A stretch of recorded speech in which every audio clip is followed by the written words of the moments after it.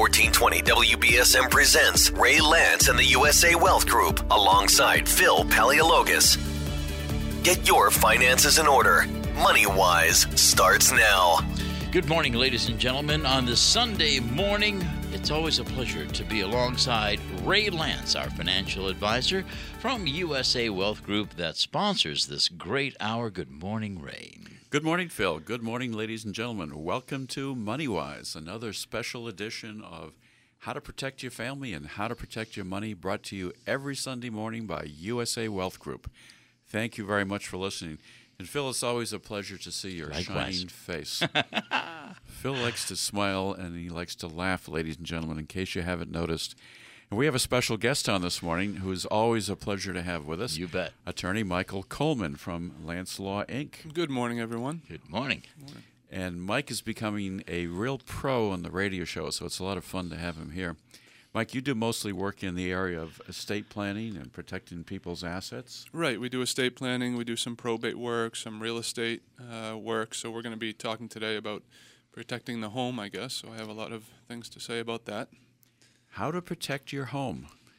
And it doesn't matter whether you're living in a rented apartment or whether you're living in a house that you own or a condominium that you own. Protecting your home is very important. Home is the place where most people feel most comfortable, and you want to feel safe and you want to feel secure.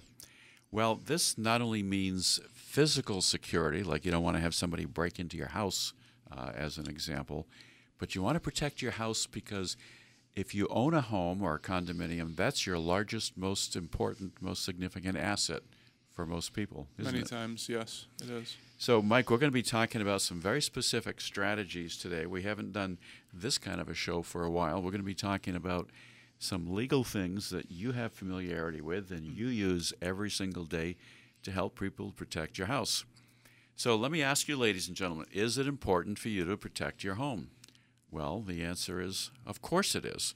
So we're going to be talking this morning about a lot of things. We hope you can stay tuned for a while. We're going to talk about physical protection. We're going to be talking about some unfortunate burglary statistics in the greater New Bedford area. We're going to be talking about homesteads and types of tenancies, how you should hold your house, maybe some ideas about mortgages, some ideas about buying and selling a house. You know, it really starts, doesn't it, Mike, when you're buying or selling a house? Right. Of course, you want the right legal representative to help you with the transaction, to review the paperwork, prepare a deed. So it's very important to have the right people involved. And I know virtually every week you've got situations in which you're representing somebody who's either buying or selling a house. So it's not just about things like how you hold title, but gosh, if you're selling a house or buying a house, you want to make sure you're getting the right kind of protection for that. And then we're also going to be talking, especially you, Mike, about estate planning. Should you give your house to your children? Is that a good way to protect your house or not? What about long-term care insurance if you have to go to a nursing home? So if you have long-term care insurance, that's a way to protect your house. It becomes a totally exempt asset if you have that kind of insurance. And what about life estate deeds? What about should you have title for your life only with a remainder interest to your children? And then what about this thing called an irrevocable income-only trust? What's a nominee trust for holding title to your real estate? Should you hold title as joint tenants? There are so many, many things that you should do. Should you have a declaration of homestead to protect your house? Should you have liability insurance protection? Well, we have a ton of information to give you today, so please listen along for a little while. In New Bedford right now, it's estimated that we're 42% more likely to have a burglary than the rest of the nation. These are based on national averages. New Bedford, for example, in the past year, and these are very recent statistics, had 953 burglaries per 100,000 households. Massachusetts, on the other hand, as a whole, had 521 burglaries per 100,000 households. And across the United States in general, it's 670 burglaries per 100,000.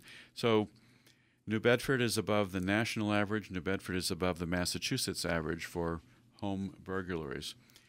So it costs a lot of money. The average loss, property loss from a burglary in Greater New Bedford is almost $5,600. So you can lose things. I had a burglary once in my house.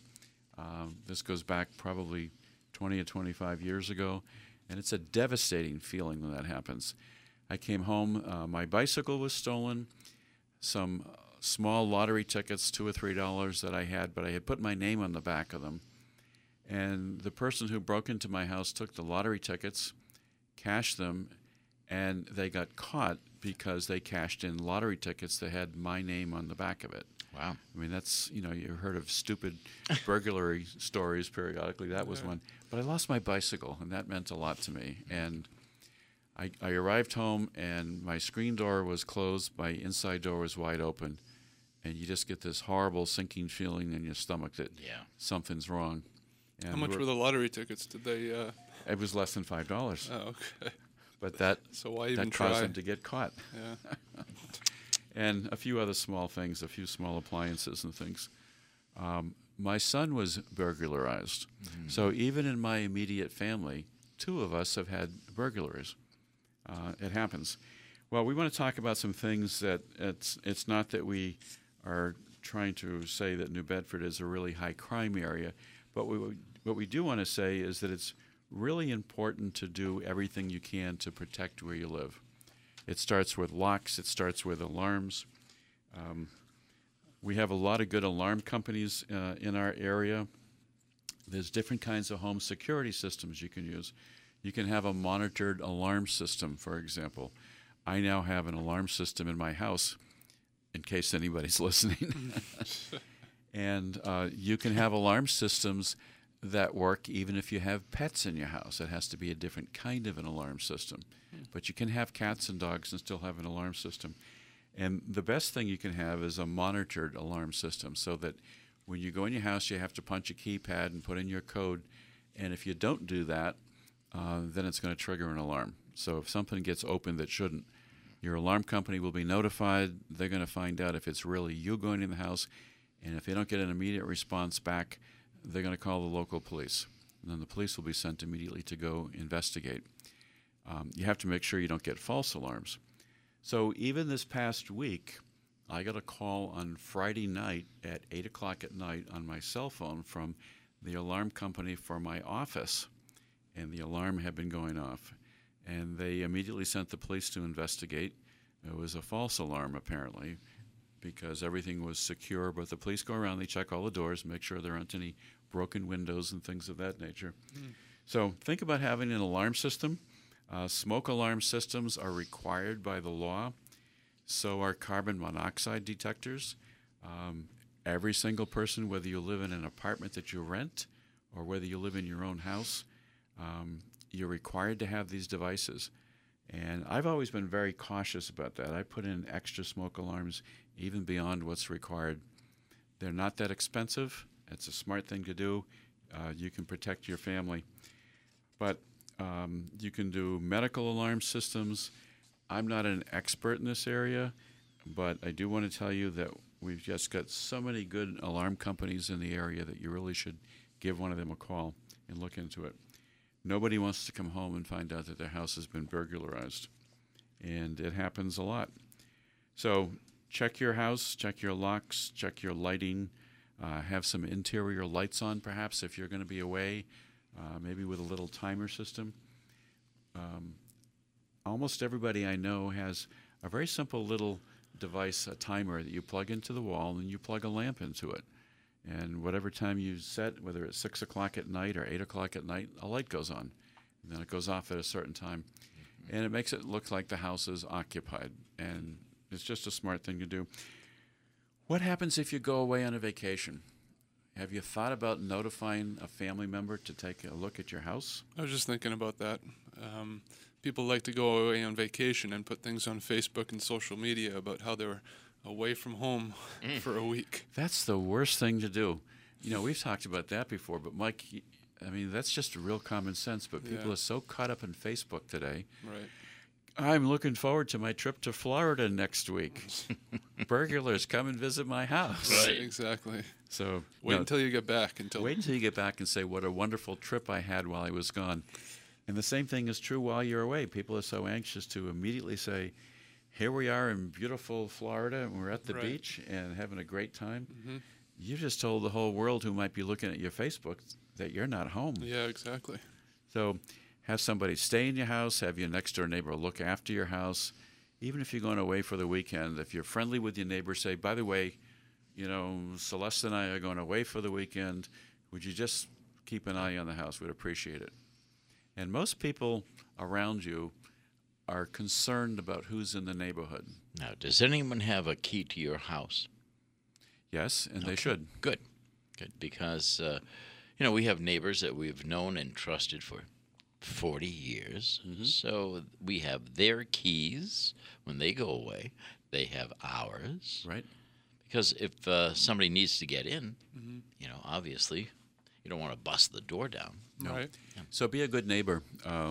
Good neighbors should look out for each other, Yeah. and that's what most people do. Sometimes we all have neighbors that are just really nosy and curious, and they want to see exactly who's coming down the street.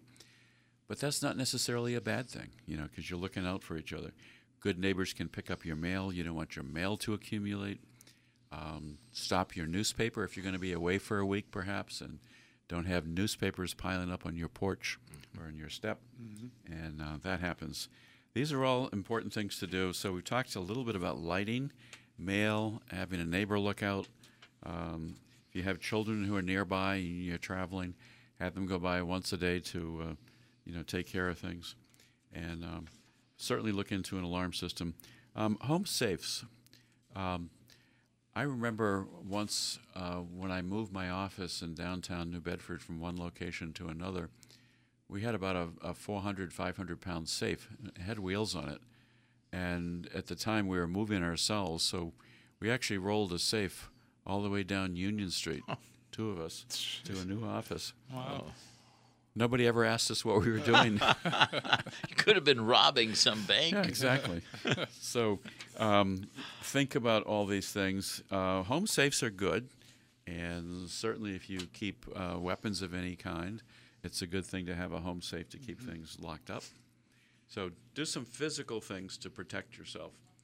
But, Mike, there's lots and lots of things that we can do. Your specialty is working in the legal area with Lance Law. And by the way, what's your phone number? My phone number is 508-998-8800.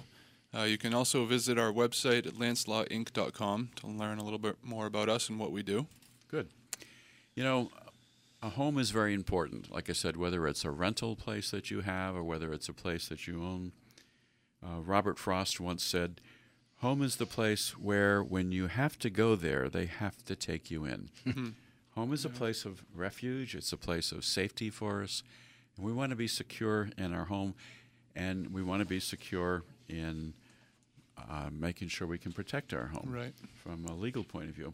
And there are so many ways and so many issues that we have today.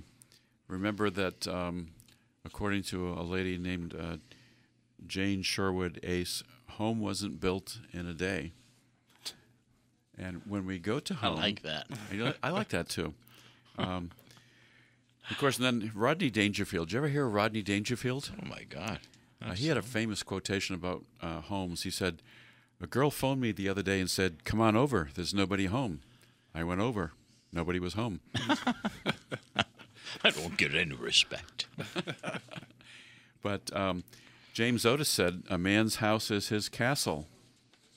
And then Alexander Chase said, a man's home is his wife's castle. Yeah, that's more like it. And then there was a restaurant sign that said, a man's home is his hassle. So that's enough for little silly quotes. Well, I'll give you one more silly quote from Joan Rivers. I told my mother-in-law that my house was her house, and she said, get the hell off my property. But in all seriousness, we do want to protect our house. Oh, yeah, definitely. So let's start out by talking about tenancies. If somebody is purchasing a house, let's say with another person, maybe it's a spouse, they're married, What are some of the ways that you can hold title to your house that would give some protection, legal protection? Well, there are a few different ways to hold title. One is tenants in common. A lot of times, if siblings hold title to property after their parents have passed away, they want to hold it as tenants in common. It gives them more flexibility on what would happen to their interest in the property when they pass away. So what does the tenants in common do? Tenancy in common, basically, if you have two or more people holding tenancy in a property and they hold as tenants in common, then they can write a will or they can transfer their interest in the property to a trust, maybe. So they have more flexibility about what to do with the property, their interest in the property. Okay, so if you have a tenants in common, and let's say it's two people, do they have a right of survivorship, or do they each own 50%, or what? Both own 50%, essentially. So if All it's right. two people, 50%, they don't have an automatic right of survivorship like a joint tenants would. So in the event that something happened to one of them, the other one would not automatically inherit their share. All right, so a tenancy in common might be more appropriate for two brothers or a brother and a sister because they each want to own half but leave half to their own family, perhaps. Exactly. Maybe a wife or children or whoever it might be, so the interest wouldn't automatically pass to the brother or the sister. But it doesn't sound like tenancy in common would be the best way to hold title for a husband and wife, for example. Probably not, depending on the relationship, I guess. I guess it would depend on the relationship. A lot of times, husbands and wives hold by tenants by the entirety, which is normal for husband and wife. So that, like joint tenants, the interest in the property would transfer automatically to the surviving spouse. All right, so let me back you up for just 1 minute. What's a joint tenancy? So we talked about tenancy in common. What's a joint tenancy, and how is that different? A joint tenancy normally has with it what's called a right of survivorship, so that whoever the survivor is in the relationship or among the individuals holding title would automatically inherit, or title would automatically vest in the survivors. All right, so if you have a joint tenancy and one person dies, is it like instantly title goes to the surviving person? Essentially, yes. All right. So that sounds like it might be more common for husbands and wives. Right. But I suppose you could even have a situation if you had a brother and sister and said, you know, we don't have children ourselves, so whoever survives, we want to end up with a whole title. Yeah, exactly, and that's sort of a way to keep property in the same bloodline rather than having a wife or, a husband get access to that property. You keep it within the siblings or their children, basically.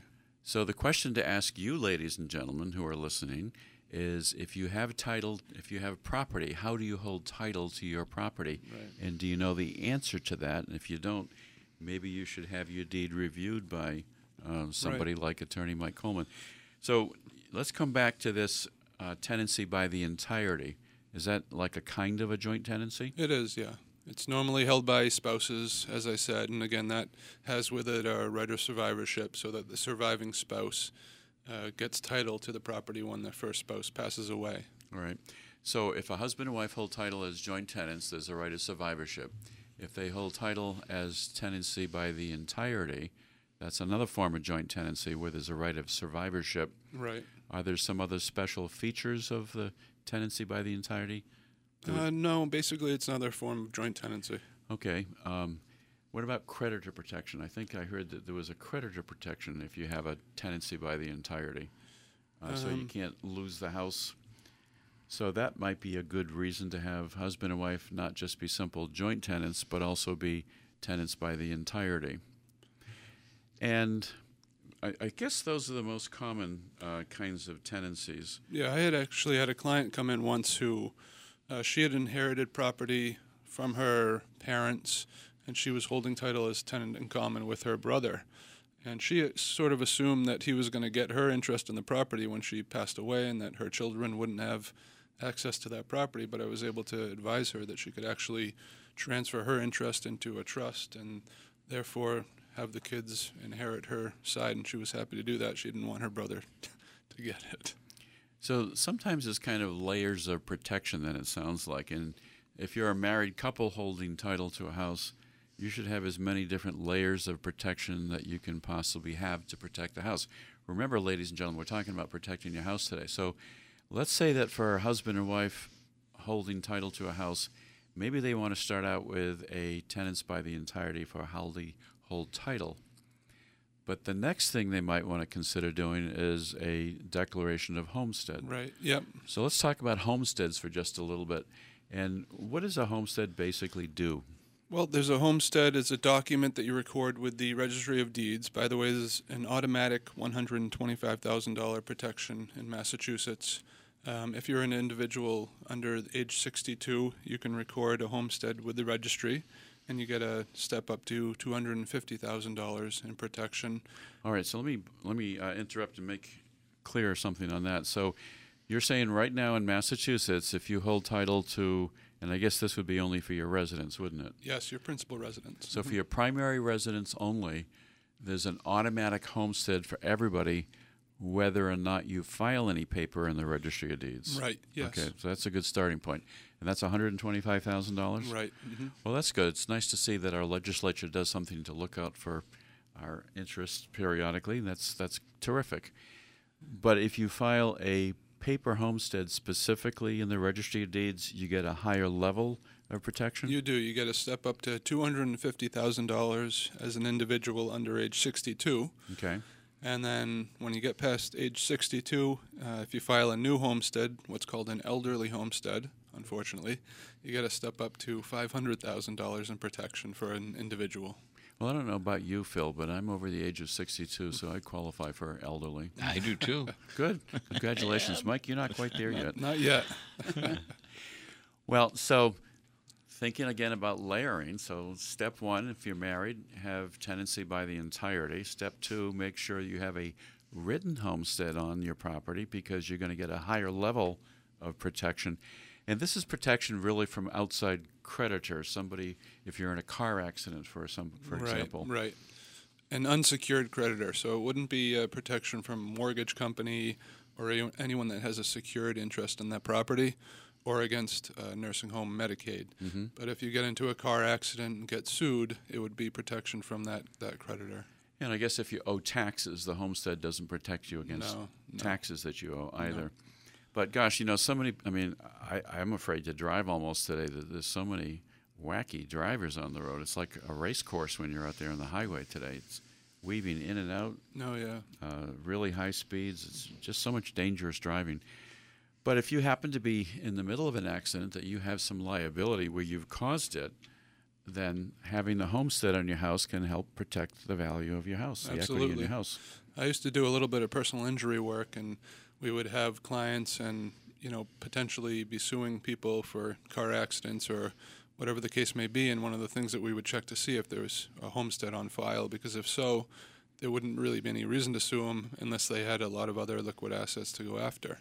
So Okay. It's definitely a deterrent in some cases. That's real interesting. So it might cause you, it might protect you in that you wouldn't even have a lawsuit filed against you Right. if there's a homestead on your house because the company who wants to sue you knows that they're not going to be able to get the equity in your house. Possibly, yeah. Wow. Well, that's another exciting reason. Now, let's talk just a little bit more about the homestead. We've talked about that you can only protect your primary residence. You can't have more than one homestead. And It's only $35 to record with the Registry of Deeds. So for $35, you have all that protection. It's really worth it, I think.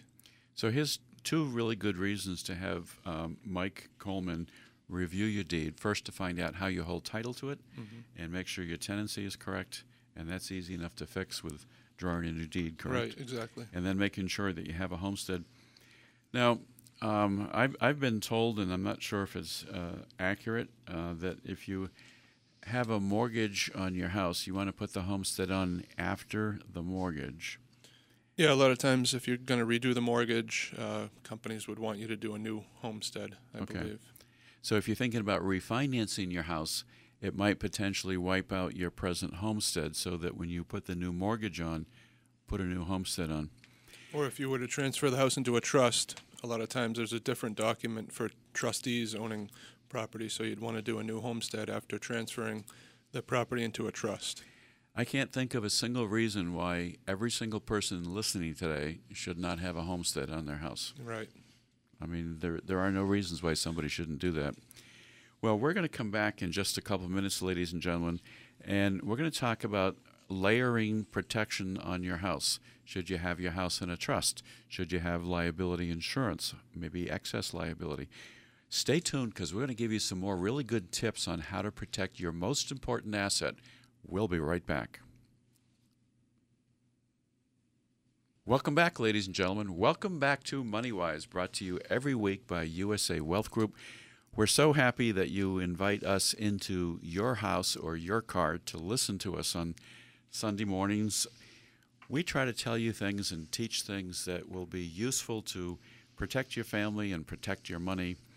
And that's our primary mission. You can reach us at 508-998-8858. If you hear something on the radio that we're talking about and you'd like more information, written reports, we'd be happy to send it out to you. We're meeting this morning with attorney Michael Coleman from Lance Law, Inc. Good morning. And Mike, it's always a pleasure to have you on. And Phil, it's always a pleasure to be across this table looking at your beaming face. Likewise. So we're talking today about protecting your single most important asset, your home. Yeah. And did you ever see Little House on the Prairie? Oh, sure. That was written by a lady named Laura Ingalls Wilder, and she said, "Home is the nicest word there is." And it is when you think about it, isn't it? Yeah. Yeah. Of course, most houses today have mortgages on them. Very few people pay cash for a house, so you have to have a mortgage and financing. And there was a written expression once that said, by the time a family pays off the mortgage for a home in the suburb, the home isn't a home, and the suburbs aren't suburbs anymore. But most people start out life and buying a house, and they have a mortgage. The mortgage is actually a form of protection as well because it's using up part of the equity in your house, isn't it, Mike? Right, yeah. And so that means that the less equity you have in your house, the less of a target you have. So maybe there's some good things about having a mortgage on your house at the same time. We've talked a little bit about tenancies and homesteads and making sure that you have physical protection inside your home. I mean, you have to protect what you have. And sometimes we'll tell people, put a mortgage on because even if you've got equity in your house, do a line of credit kind of a mortgage so that if you need to access money quickly, you can do that. And we're happy to do that. Mike, we talked earlier about the importance of having legal representation when you're buying or selling a house. You see occasionally for sale by owner signs on people's houses. Right. And it's funny when you watch those signs. This is a plug for realtors. Realtors do it much more professionally, but I can't tell you how many times I've seen for sale by owner, and you'll see it there the next month, and the next month, and about 3 or 4 months later, suddenly you'll see a realtor's or a broker's sign on the house. Yep. It's hard to sell a house by yourself. Yeah. And it can be dangerous also, ladies and gentlemen, talking about protecting yourself and protecting your home. So I'm going to give a plug for realtors because here's one of the things they can do. They can pre-screen the people who are coming to take a look at your house. So let's say for sale by owner, and what somebody really wants to do is not buy your house. They want to simply go in and scout out your house to see what you have that's valuable for them to go back and try to steal. Right. And this is a really excellent reason not to try to sell your house by yourself. Right. So you get a call now, you get your phone number out front, somebody calls and says, I'm interested in buying your house, can I make an appointment? You make an appointment, and they could look perfectly nice. You go through, you show them the house. They see how many televisions you have. They see where your bedroom is located. They see whether you have a burglar alarm system or not. Yeah. And then they can come back later and break into your house and steal from you. It would be really interesting to find out how often that happens when somebody does for sale by owner. On the other hand, if you use a realtor, they're going to pre-screen anybody who's going to go see your house. They're going to get their name, their address. They might get some identification. They're going to know who they're taking to see your house. Yeah. And they're going to be there with that person when they go around. They're going to want to find out whether that person is pre-qualified for a mortgage loan. Mm-hmm. So tons and tons of good reasons in terms of how to protect your house when it comes time to sell it. Right. Do it with somebody who can protect you as well. I hadn't written that down, but I was just that sounded good. thinking about it. Yeah. You like that? Yeah. But it's I true. bought it. It's true. It's true. It's true. Estate planning. Let's talk about what are your thoughts on whether you should protect your house by just giving it to your children? Is that a good thing to do or not?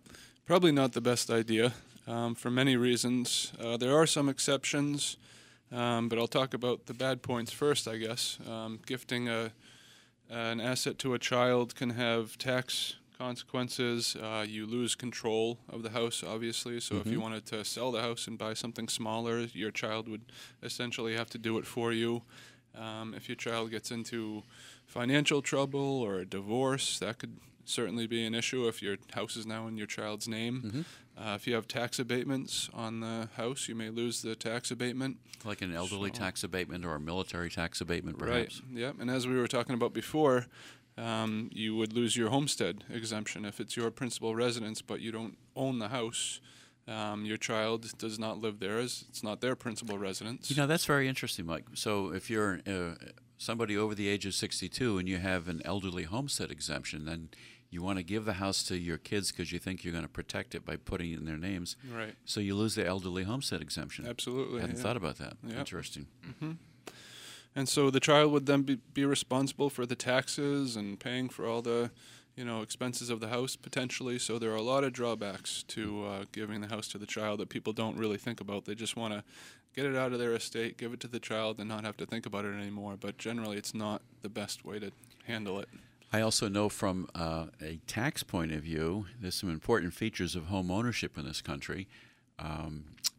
And one of them is that when you go to sell your house, you get capital gain exemptions. But that applies only if it's your primary residence. Right. So let's say an older parent, puts the house over 62 in the child's name, and then they decide, you know what, we'd really like to sell the house and move to Florida. So the house gets sold by the children because it's in their name. They don't have the capital gain exclusion of excluding up to $250,000 per person of capital gain, because it's not the primary residence of the child. Right.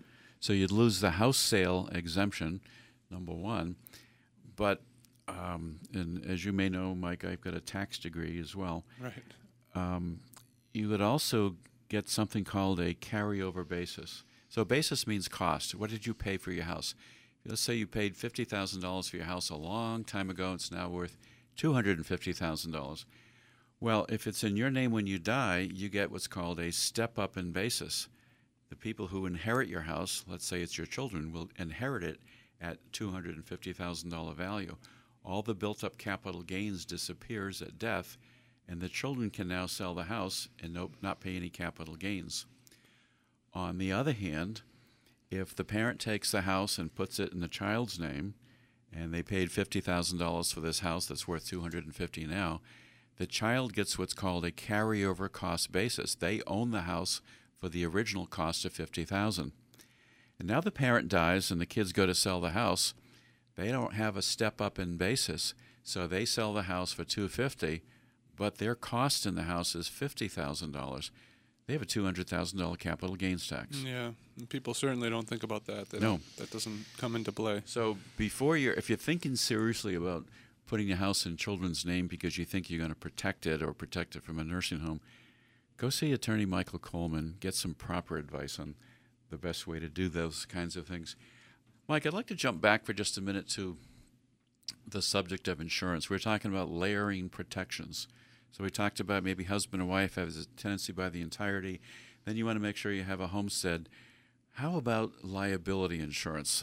If you have a mortgage, the bank wants you to carry insurance. If you have insurance on any kind of a house, you're going to have some form of liability protection insurance. But what about a liability umbrella rider policy?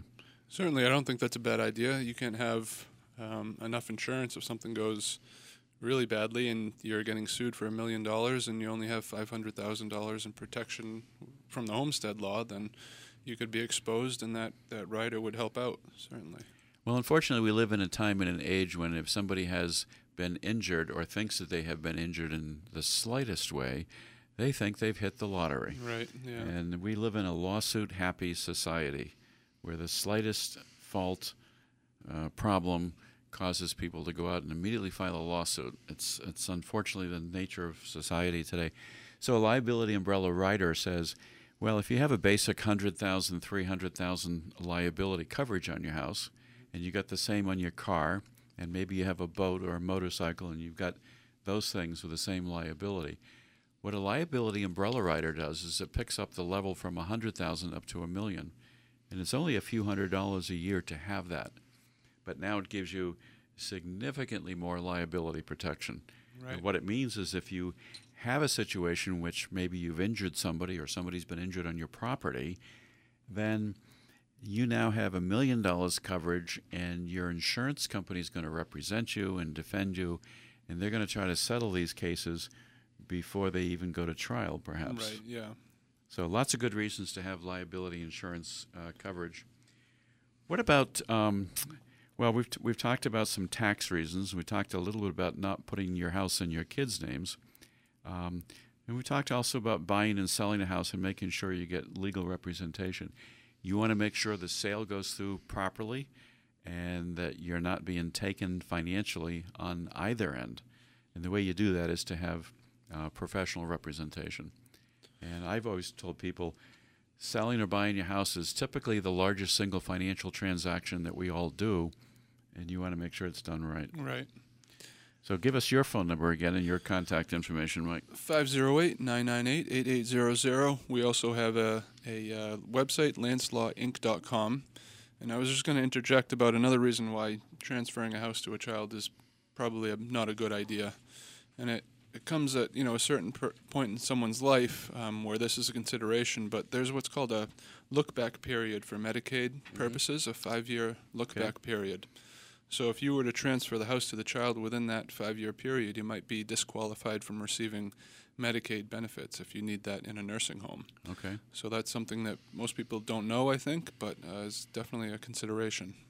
So there are many, many ways that we can protect our homes, ladies and gentlemen. And I like the concept of layering. And Phil, did you know that once upon a time Phyllis Diller said, always be nice to your children because they are the ones who will choose your nursing home. I know you use that quotation once in a while, Mike. Slides, yeah. But I never realized it was Phyllis Diller I didn't know that said that. Yeah. Yep. So now you can properly attribute it when you use it. And I like this one from Margaret Thatcher also. I've used this recently. Any woman who understands the problems of running a home will be nearer to understanding the problems of running a country. Margaret Thatcher, Yeah. the Iron Lady in England. And I want to jump into a couple of small things. We need to talk about long-term care insurance. Long-term care insurance is another way to protect your house, Right. again, your primary asset. Mm-hmm. So not too many people carry long-term care insurance because they think it's expensive, and it can be. Right. But I know from the fact that we do a lot of financial work with people that you can do a nominal or minimal long-term care insurance policy, $125 a day coverage for 2 years of nursing home coverage. And if you have that coverage for long-term care and have to go to a nursing home, then the state of Massachusetts is not allowed to place a lien against the house. Right. As long as you have some of that coverage left when you go into the nursing home, there won't be any lien on the house by Mass Health. So that means you could qualify for Medicaid in a nursing home under Mass Health program, but the house isn't going to be lost. Right, and you get to stay home longer than you would have otherwise with the long-term care insurance. Do you have to be poor in order to apply or to qualify for Medicaid? You Yes. do, yeah. You have to be pretty poor, so you have to spend down assets first, probably, before you can apply. But again, there are ways to handle that too, even within the 5-year look-back period. So that's something we would be happy to discuss with anyone out there listening now. And if anybody wants information, they can get in touch with you, Mike, or with Attorney Tenny Lance. Yep. And I know she does a lot of work in the area of Medicaid planning in Right. general. Mm-hmm. So the next thing I'd like to talk about is life estate deeds. Okay. Could you explain briefly what a life estate deed does and Sure. how it works? Yeah, life estate deed is basically when you want to transfer a remainder interest in a piece of property to, usually it's children, So basically, if a parent does this with their children, the parent would execute a deed holding back a life estate in the property for themselves and naming a child or children as remainder men on the deed. So that basically what happens when the parent passes away is that the child inherits the property automatically without having to go through probate or any other process. And that can be worth looking at, too, but it also has potential nursing home and Medicaid implications. Right, yeah. In terms of how and when that's done, exactly. Right. One of the ways that Mass Health is able to collect on any lien that is placed on a property is through the probate process. So they have to go after probate assets. And when someone's been in a nursing home, usually they have no liquid assets because they've spent down all their money on private nursing home care. So really the only asset left is the house. So the house is what would have to go through probate, and that's when Mass Health places a lien and collects on their lien potentially. But Okay. if you have the life estate deed, you avoid probate altogether, so that opportunity to collect is lost. You know, we're talking about the importance of your home to you, ladies and gentlemen, and we're talking about some very significant and actually some fairly easy ways you can protect your home as well. And you should take a few minutes to sit down and just think, do I have these kinds of protections in place? What if somebody comes into my house? What if my house gets burglarized? What happens if I die? What happens if I go to a nursing home? These are all important questions you need to ask in terms of how you can protect your home. And a home doesn't have to be a big fancy place necessarily. Fairly recently, we had the death of Muhammad Ali, and he once said, "I'm more at home with my log cabins than I am in my house in Cherry Hill."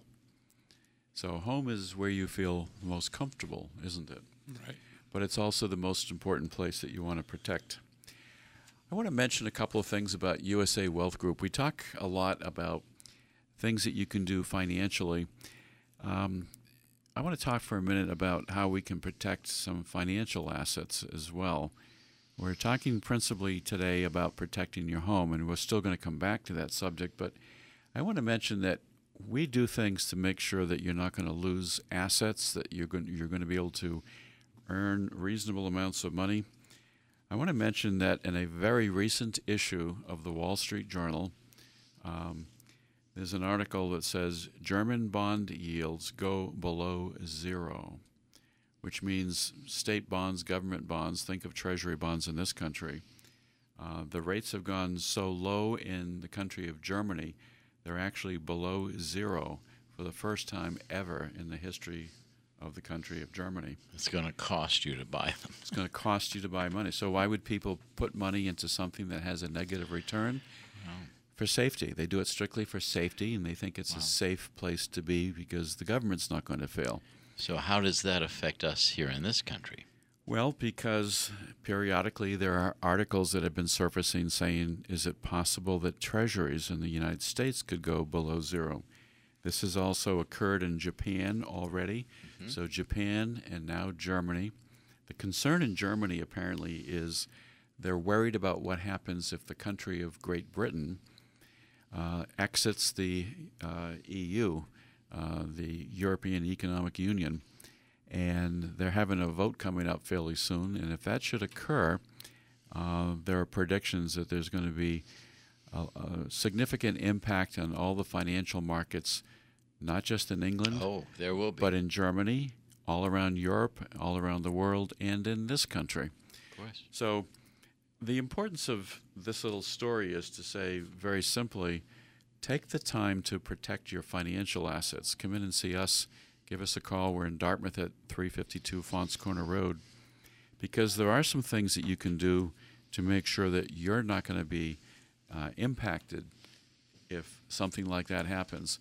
The other important feature about this is very simple. What happens in other countries very much impacts what we earn in our own country, what you earn on your investments. All you have to do is take a look at your own bank account statements and see what you're making or what you're not making. And there are banks around the world right now that are offering negative yields on bank accounts. So we think it's terrible if we're looking at 1%, 0.5%, 1/10 of 1% returns on savings accounts and CD accounts. So how would you like to pay some money to have the bank keep your money in the bank? They're doing that now in Japan and some Norwegian, I think it might be in Norway. And that's the reality of where we are today. We are still in a worldwide economic funk. But there are things that you can do to protect your assets, and we are really strong advocates of indexed products such as indexed annuities, for example. They allow you to principally protect your principal, and they allow you to get reasonable returns and guaranteed returns. We're happy to show that to you anytime. Give us a call at 508-998-8858. We do a lot of work in that area. But it's important to protect your family, as we always say, and it's important to protect your assets. And today, it's really important to protect your home. So I think people should have their insurance policies reviewed on their home. We talked a little bit about liability insurance, Mike, from that point of view. Yep. But I wonder how many people have ever taken the time to take a look at their homeowner's insurance policy. What happens if your house burns down? What happens if a hurricane comes? We haven't been hit in this area for a long time by a major hurricane. Knock on wood. Yep, let's all knock on wood here on the edge of this desk. But sometimes people will have a really false financial sense and say, I don't want to go have my insurance policy reviewed and have them tell me I need to carry more insurance coverage because that will cost me more money to do that. Well, guess what? If you don't have enough insurance and you have a significant loss, you become a part insurer along with the insurance company. Typical requirement is if you're not covered at least 80% of replacement cost, then what happens is if you had a total loss, let's say you had a $100,000 loss, but you don't have enough insurance, you're only insured for 50% or 60%, that's the percentage of the loss that the company is going to pay because you don't have at least 80% replacement cost insurance. So if you have a $100,000 loss, but you're underinsured, and the company's only going to cover 50 or 60% of it, you get to pay the balance out of your own pocket. You're not insured enough. So it's a real false economy to say, I don't want to pay more insurance premiums. You really ought to get your policies reviewed periodically. And it's just as important as everything else. Mike, could you say a few words about something called an irrevocable income-only trust? Sure, I know that you and Tenny have been doing more of that lately to protect a house from a nursing home. Yeah, these are also what are referred to as Medicaid trusts. So basically, a lot of times people want to put their house into the trust because, as we said before, that's their most important asset. So what we do is we draft an irrevocable trust. We also do a deed to get the property into the trust. And once that property is in the trust, you have 5 years. And once the 5-year look-back period goes by, the house will be protected from the nursing home and from Mass Health. So if you're older, I assume this might be something to think about because that typically is the home is typically the largest single asset that most people have. Yep. And there is a way you can protect it. You can really protect almost everything, can't you, if you do enough advanced planning? Yeah, and you can put financial assets into the irrevocable trust, too. The problem is that the grantor, the person setting up the trust, isn't the trustee. So essentially they lose control of that asset. All right, so if it's parents, you might have a child who would be your trustee. Right. But important things to check out. Ladies and gentlemen, if you want to get more information on how you can protect your home, your house, your most important asset, and your family at the same time, give Mike a call, Attorney Michael Coleman, at 508-998-8800, or give us a call at USA Wealth Group. We thank you so much for being a partner with us on the radio. Have a wonderful week and take some action to protect your home. Thank you.